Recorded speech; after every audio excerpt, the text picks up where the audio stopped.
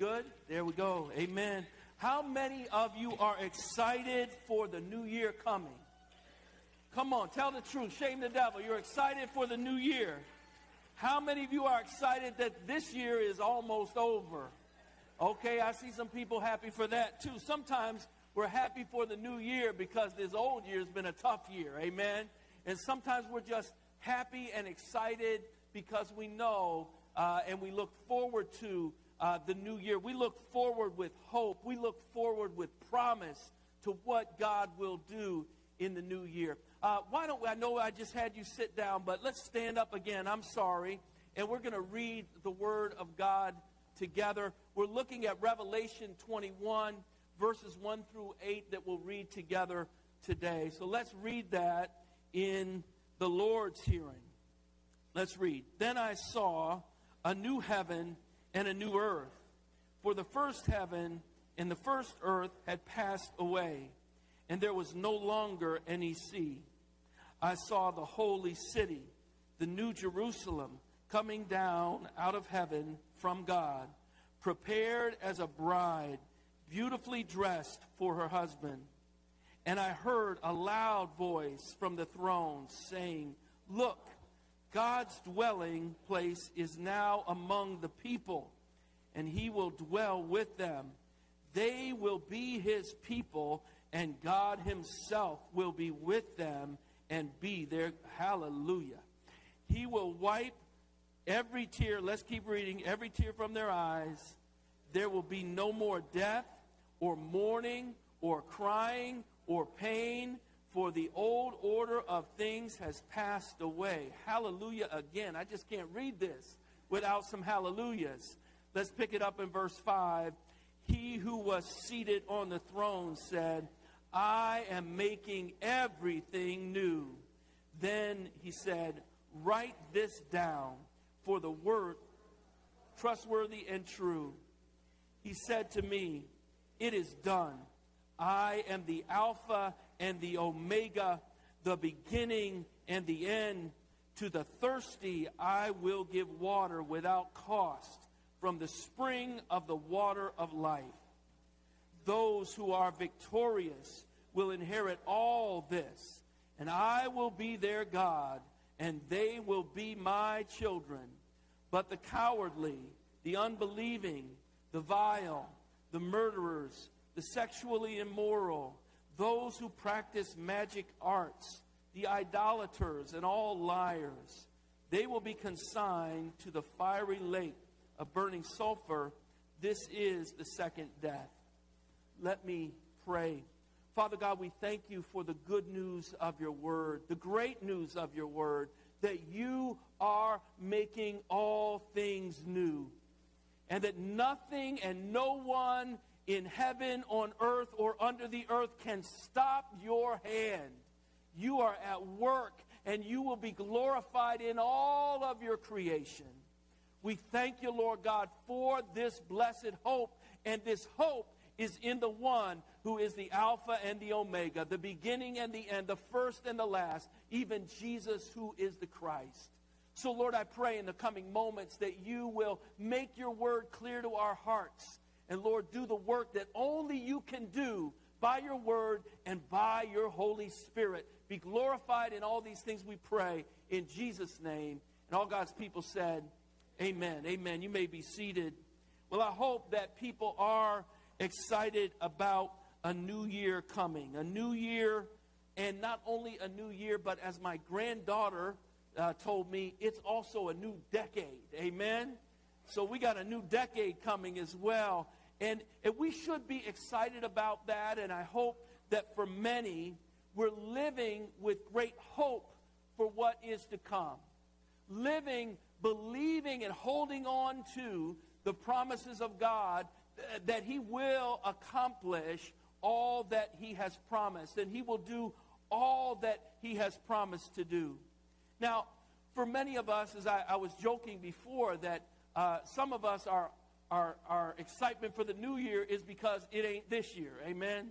Because for some people, this has been a rough year. You've gone through a lot of hard things. And as we as believers look towards God making all things new That is the wonderful and blessed promise of what it means to be a believer in Jesus Christ.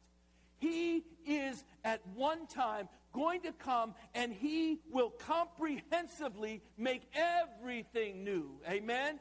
Everything means everything. I'm not as good of an exegete as Pam is, as she was knocking down what victory means, but sister, you gave me a sermon idea. He is God of the etc. Amen? He is God of everything. You can't name it all. He's the etc. God. Amen? He is going to make everything new. Everything will be back in place in a way that God will look at it all and say, it's very good. Now we know in the original creation, at the end of creation, God looked at all he created and said, it is very good. It's very good. But you know what? This very good is going to be even better.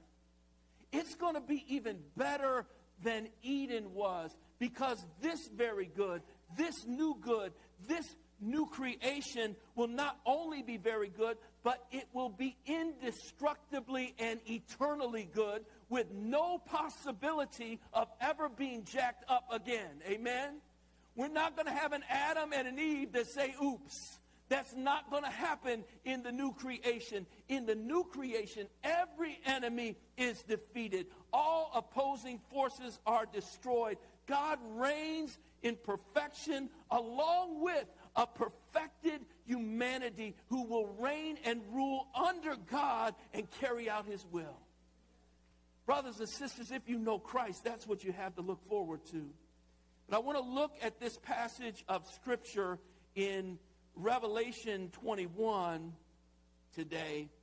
And as we do, I want to think about I want you to think about what God is doing in your life, what new creation means to you, and also what new creation means to us as a church moving into a new year and a new decade. We are moving forward as a church at New Life with clarity that this church is absolutely 100% committed to reaching younger generations for Jesus Christ. Somebody should say amen to that. I heard a couple amens, but we ought to get some more. We're totally committed to reaching younger generations for Christ.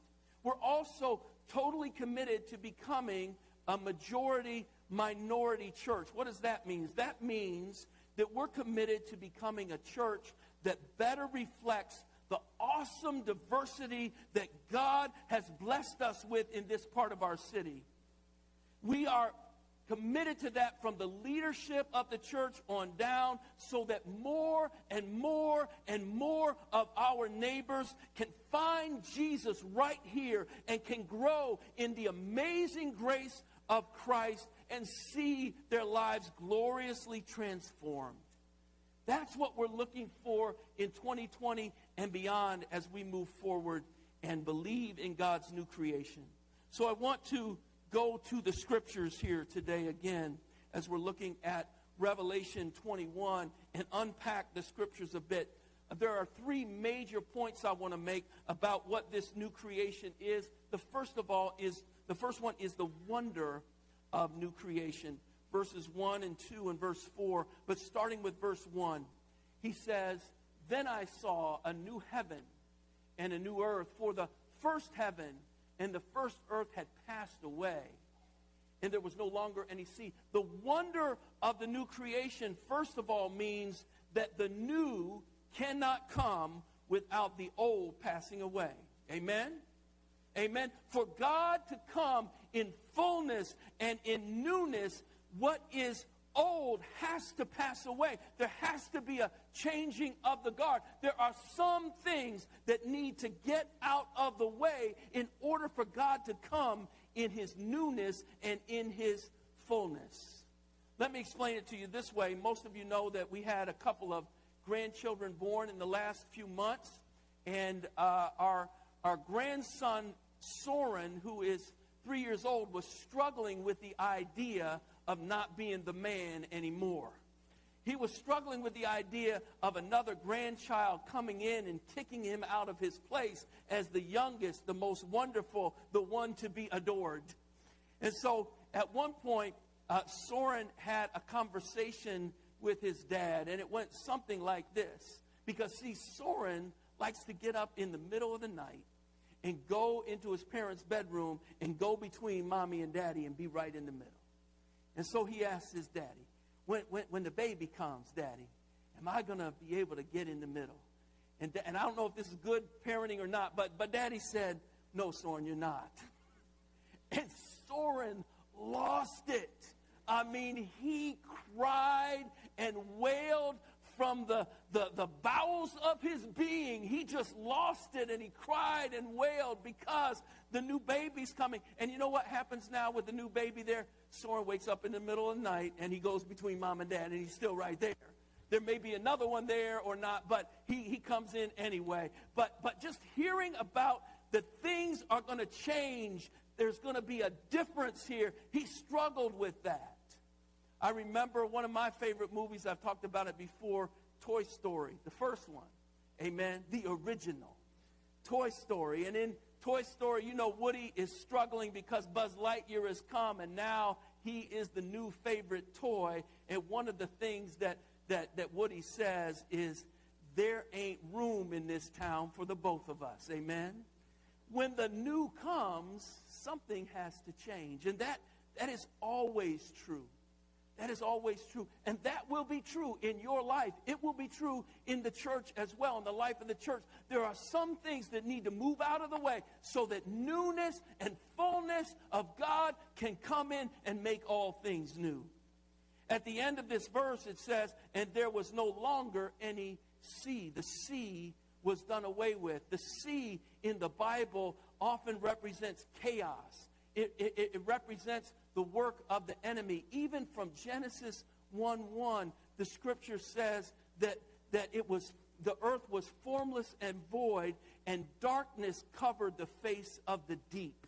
There is this imagery of the sea as this dark and difficult place where chaos rules, where evil spirits rule. We see it as you go through the Old Testament. In Job, we see Leviathan, the great sea monsters in the sea.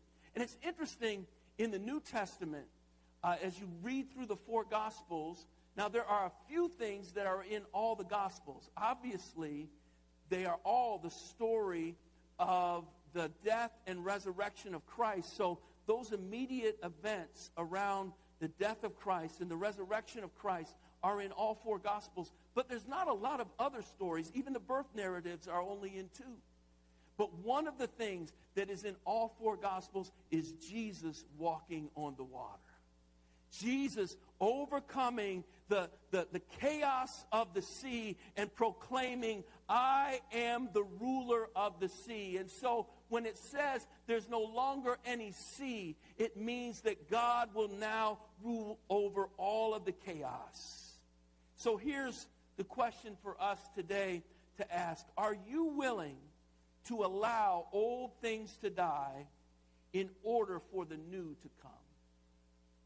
That's a very personal question that you need to ask yourself. What is it perhaps that God is ushering out of my life so that he can come in more fullness, in more glory, in more majesty in my life? What needs to die in order that God may live more fully? It is Ephesians 4:22. Put off the old and put on the new in Christ.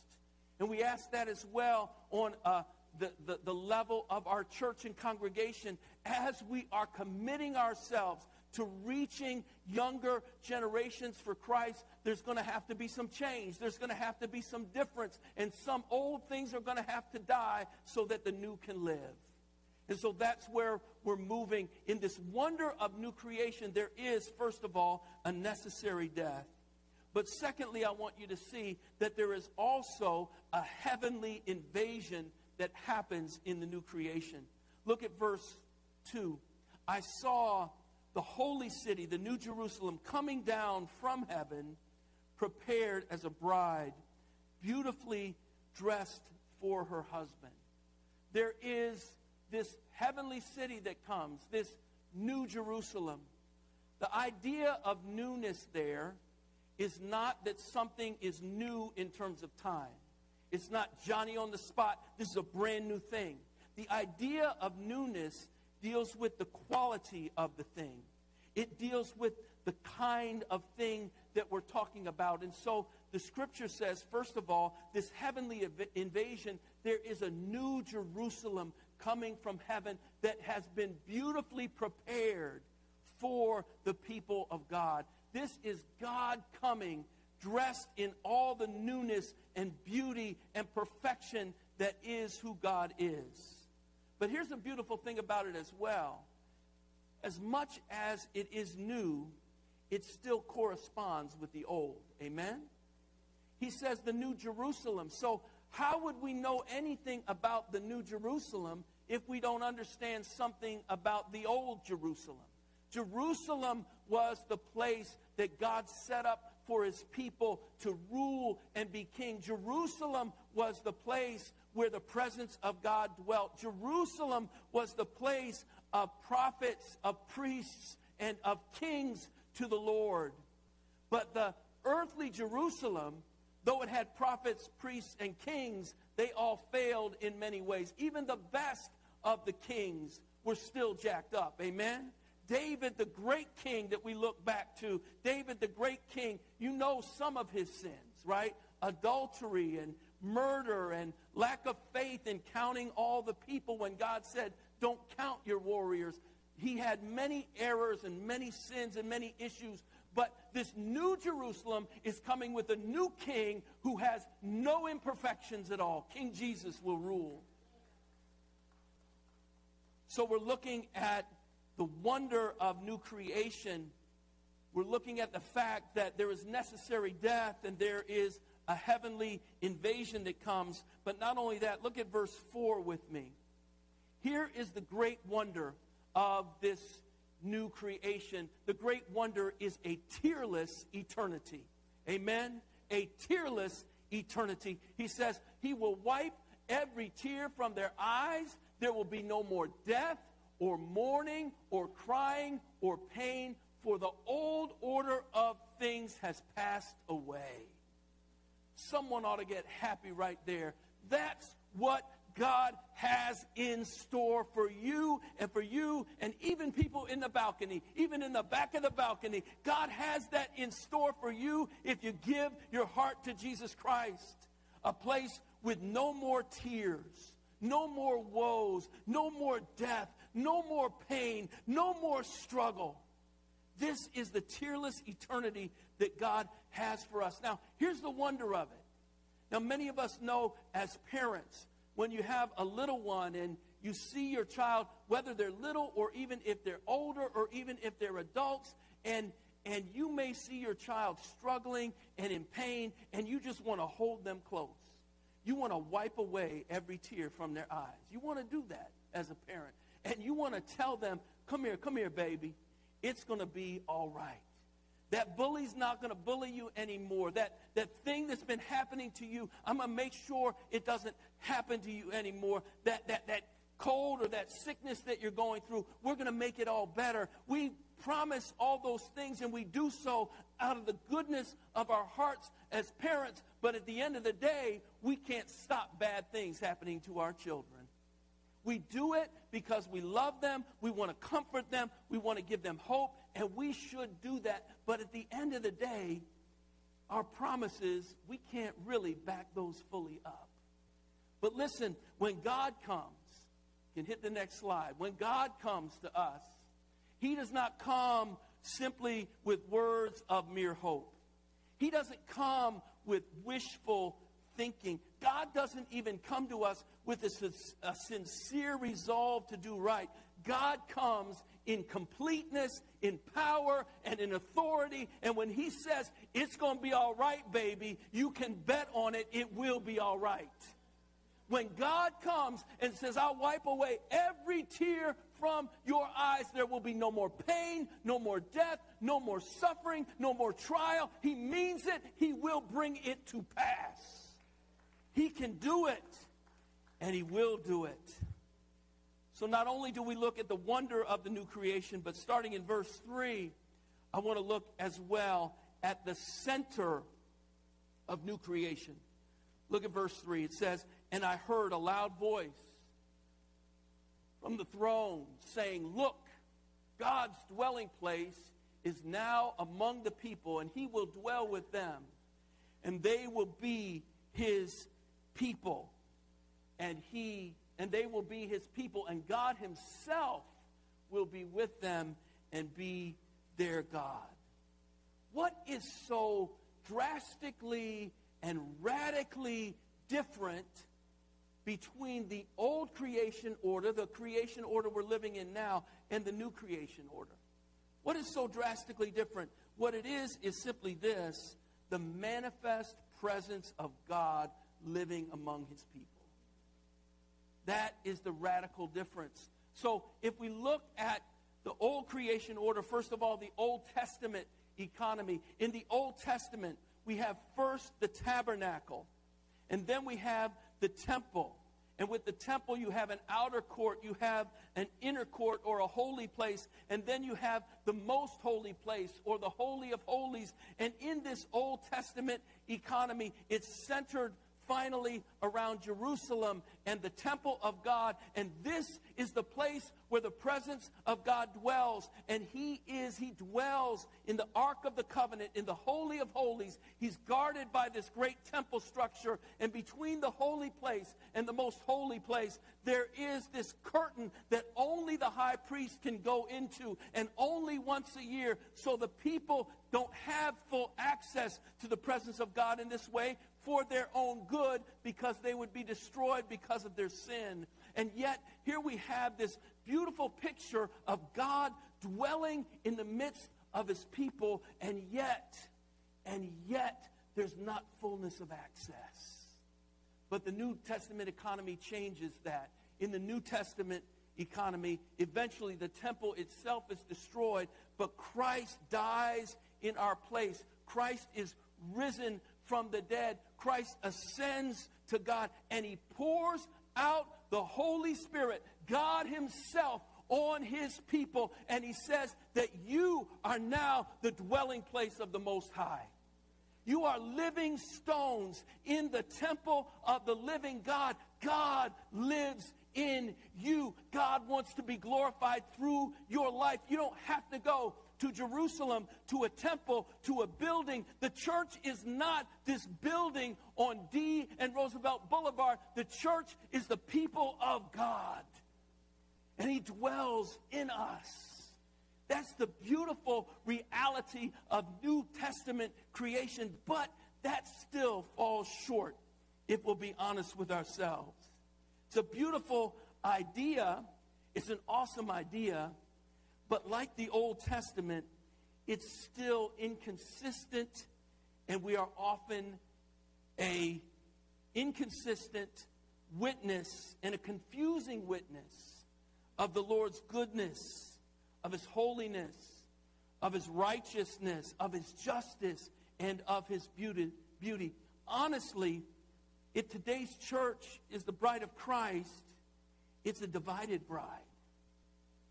In many ways, it's a broken body of Christ. We don't represent him nearly as well as we wish we could. And people are looking, the church can't even agree on what holiness is.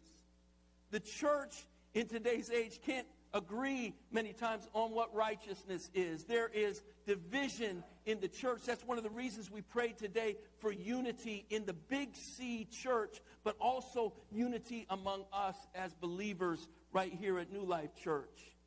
We look in all kind of ways to see the Lord glorified, and many times we look to the wrong types of saviors.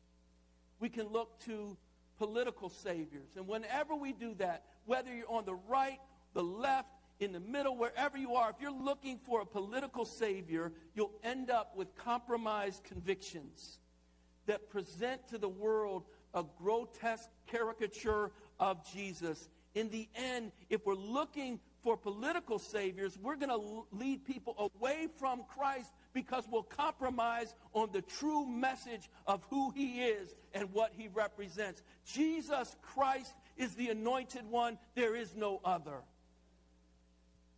Finally, when we look in the new creation economy, it's not a building. It's not a person.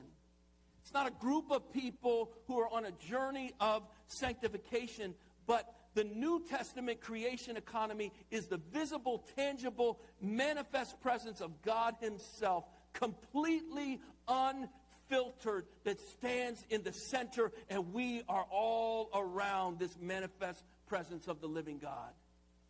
Now, you and I could not stand there clothed as we currently are. But here's the beauty of new creation. We get brand new redeemed bodies.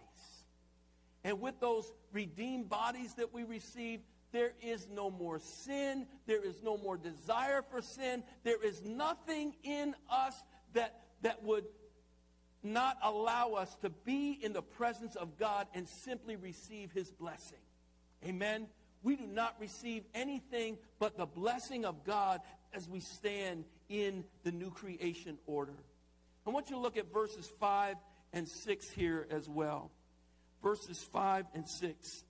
The scripture says, "And he who was seated on the throne said, I am making everything new." Then he said, "Write this down, for these words are trustworthy and true." Verse 6, he said to me, "It is done. I am the Alpha and the Omega, the beginning and the end. To the thirsty I will give water without cost from the spring of the water of life." I am the Alpha and the Omega, the beginning and the end. In the New Testament economy, it is Jesus Christ himself who is in the midst, on the throne and in the midst of his people. These very same words, "I am the Alpha and the Omega," are in the beginning of the book of Revelation in chapter 1, when he is declaring this is the revelation of Jesus Christ. When we look at the book of Revelation, many times people get caught up in numbers, and they get caught up in trying to figure out dates and what's going to happen when and all of this. But this book of Revelation is an apocalypse. It is a form of literature that is to give hope to people in the midst of crisis. So it is written in the first century and gives hope to the persecuted church, but is it written for us as well and should give us hope? And what is the hope? That the Alpha and the Omega, the beginning and the end, the first and the last, Jesus Christ sits on the throne now and will forever sit on that throne. And nothing and no one will stop him.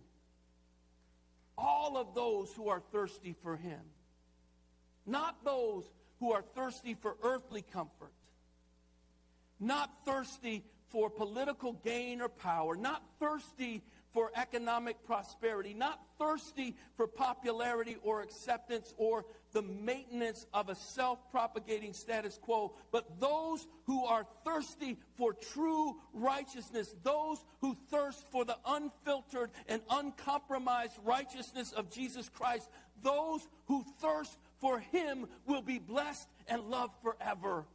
And they will receive the remedy for their thirst without cost from the spring of water that comes from God. See, God is not going to drop you out a little bit of thirst-quenching spiritual Gatorade. That's not what you need. What you need is a never-ending, ever-flowing, powerful stream of the blessing of God, and that is what he gives to quench the thirst of all those who believe in him. Jesus said it this way in the Sermon on the Mount: "Blessed are those who hunger and thirst for righteousness, for they shall be satisfied." Brothers and sisters, when you put your hope in Jesus, he will satisfy you like nothing in this world ever could or ever would. And this is why he calls us to thirst after him. And so here's the question with this section: what are you really thirsty for? That's a question that we have to answer for ourselves. What am I really thirsty for in this life? Is it winning? That's a word I hear used a lot. I just need a win. I need a win right now. I've been struggling. I've been losing here and here and here. I just need a win right now. I'm thirsty for a win. I get that. I feel that many times. Is it thirsty for prosperity? Is it for a political victory? Is it for popularity? Is it for status? What are you thirsty for? God says, I want to do a work on your taste buds. I want your taste buds to not be satisfied with anything but me. Amen? That doesn't mean we can't have some other good things in life, but it does mean that our primary thirst and desire is for the righteousness of God in Christ to be manifested in and through us.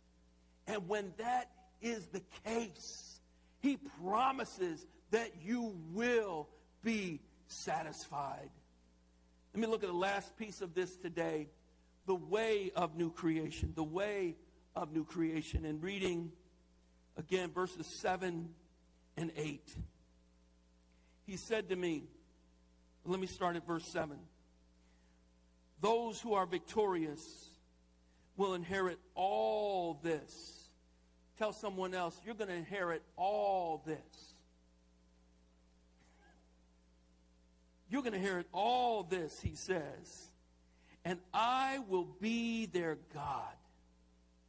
And they will be my children.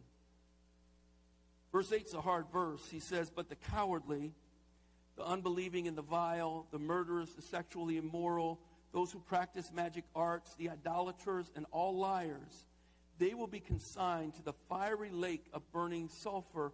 This is the second death. What is the way of new creation? According to this text, in verse 7, he says, those who are victorious will inherit all of this. The way of new creation is eschatological, final, and complete victory. And that victory is in Jesus Christ. Here's the thing about this kind of victory. It's not achieved in the way we often think of victory being achieved. It's achieved through suffering, through death, and through resurrection. We see that in Jesus. Jesus didn't wink his way to victory, right? Jesus didn't just say, you know what, Father, let my will be done, not yours. But in Gethsemane, he said, not my will, but thy will be done. He didn't wink and say, just forgive them all, Lord. I don't need to go through all of this, Father.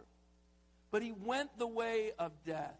He went the way of suffering. He went the way of resurrection. Jesus' victory came through seeing every human evil, every scheme of evil in this world, all the spiritual forces of wickedness, looking at them eyeball to eyeball and experiencing the fullness of that wickedness in his broken body. More than that, he experienced what we will never be able to fathom or imagine in our minds. This eternal second person of the Trinity was now in broken relationship with the Father as his Father turned his face away and poured out all of his divine wrath on the Son on that cross. The wrath that you deserve and I deserve was poured out on Jesus in that moment. That was the way of victory? Yes, it was. Because on the third day, hallelujah, he got up from the grave. All the demons in hell couldn't keep him down. Jesus got up and he has victory forever for us.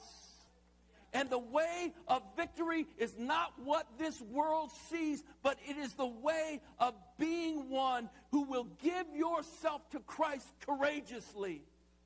I don't think that it's a mistake that in this text, in verse 8, when he talks about those who are not followers of Christ, those who are not among the victors, that the first word he uses is the cowardly. He says, but the cowardly, and he goes on the unbelieving, the vile, the murderers, the sexually immoral, and other things. He goes on into all of this. But he starts with this idea of the cowardly. I think many times we feel like we have this picture of Jesus, the meek and the mild one. If that's your only picture of Jesus, please don't read the book of Revelation. Amen? Because there's another picture of Jesus. He is the reigning king. He is the mighty king. He is the one who comes with a two-edged sword. He is the one who divides. And he is the one who is the great judge. This is Jesus as he's portrayed in this word. Is he meek? Is he mild? Yes, he is at the right time in the right way. Is he fierce? Is he a warrior? Is he the great judge of all the earth? Yes, he is as well. And so the scripture says that the cowardly and the unbelieving and the vile, among other things, they compromise God for the sake of earthly gain, and they are excluded by God from the new creation. They're judged by God. Brothers and sisters, you can go to the next slide.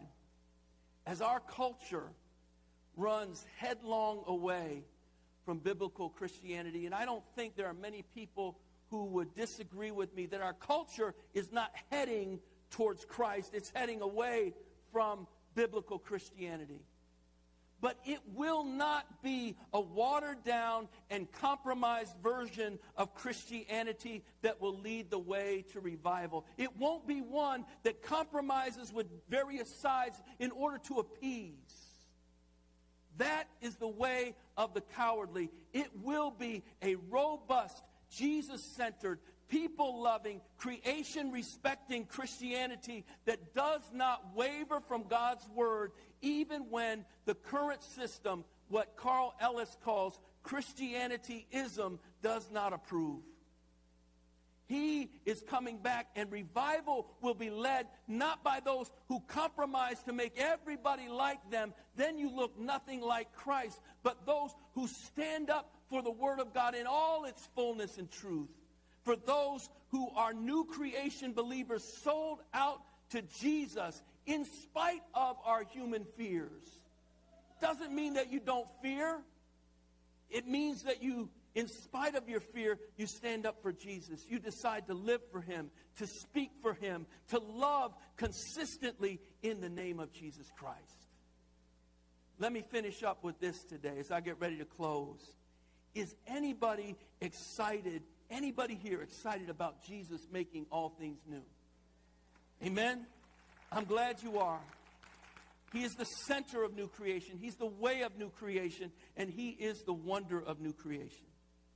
And I pray that as we enter into 2020, you would not only be excited about Jesus making all things new, but that you would also be excited about your part in bringing about the new creation. God has a part for you and for me and for each one who calls on the name of Jesus Christ. Jesus invites you to be a part of the courageous, overcoming, subversive army that brings about new creation.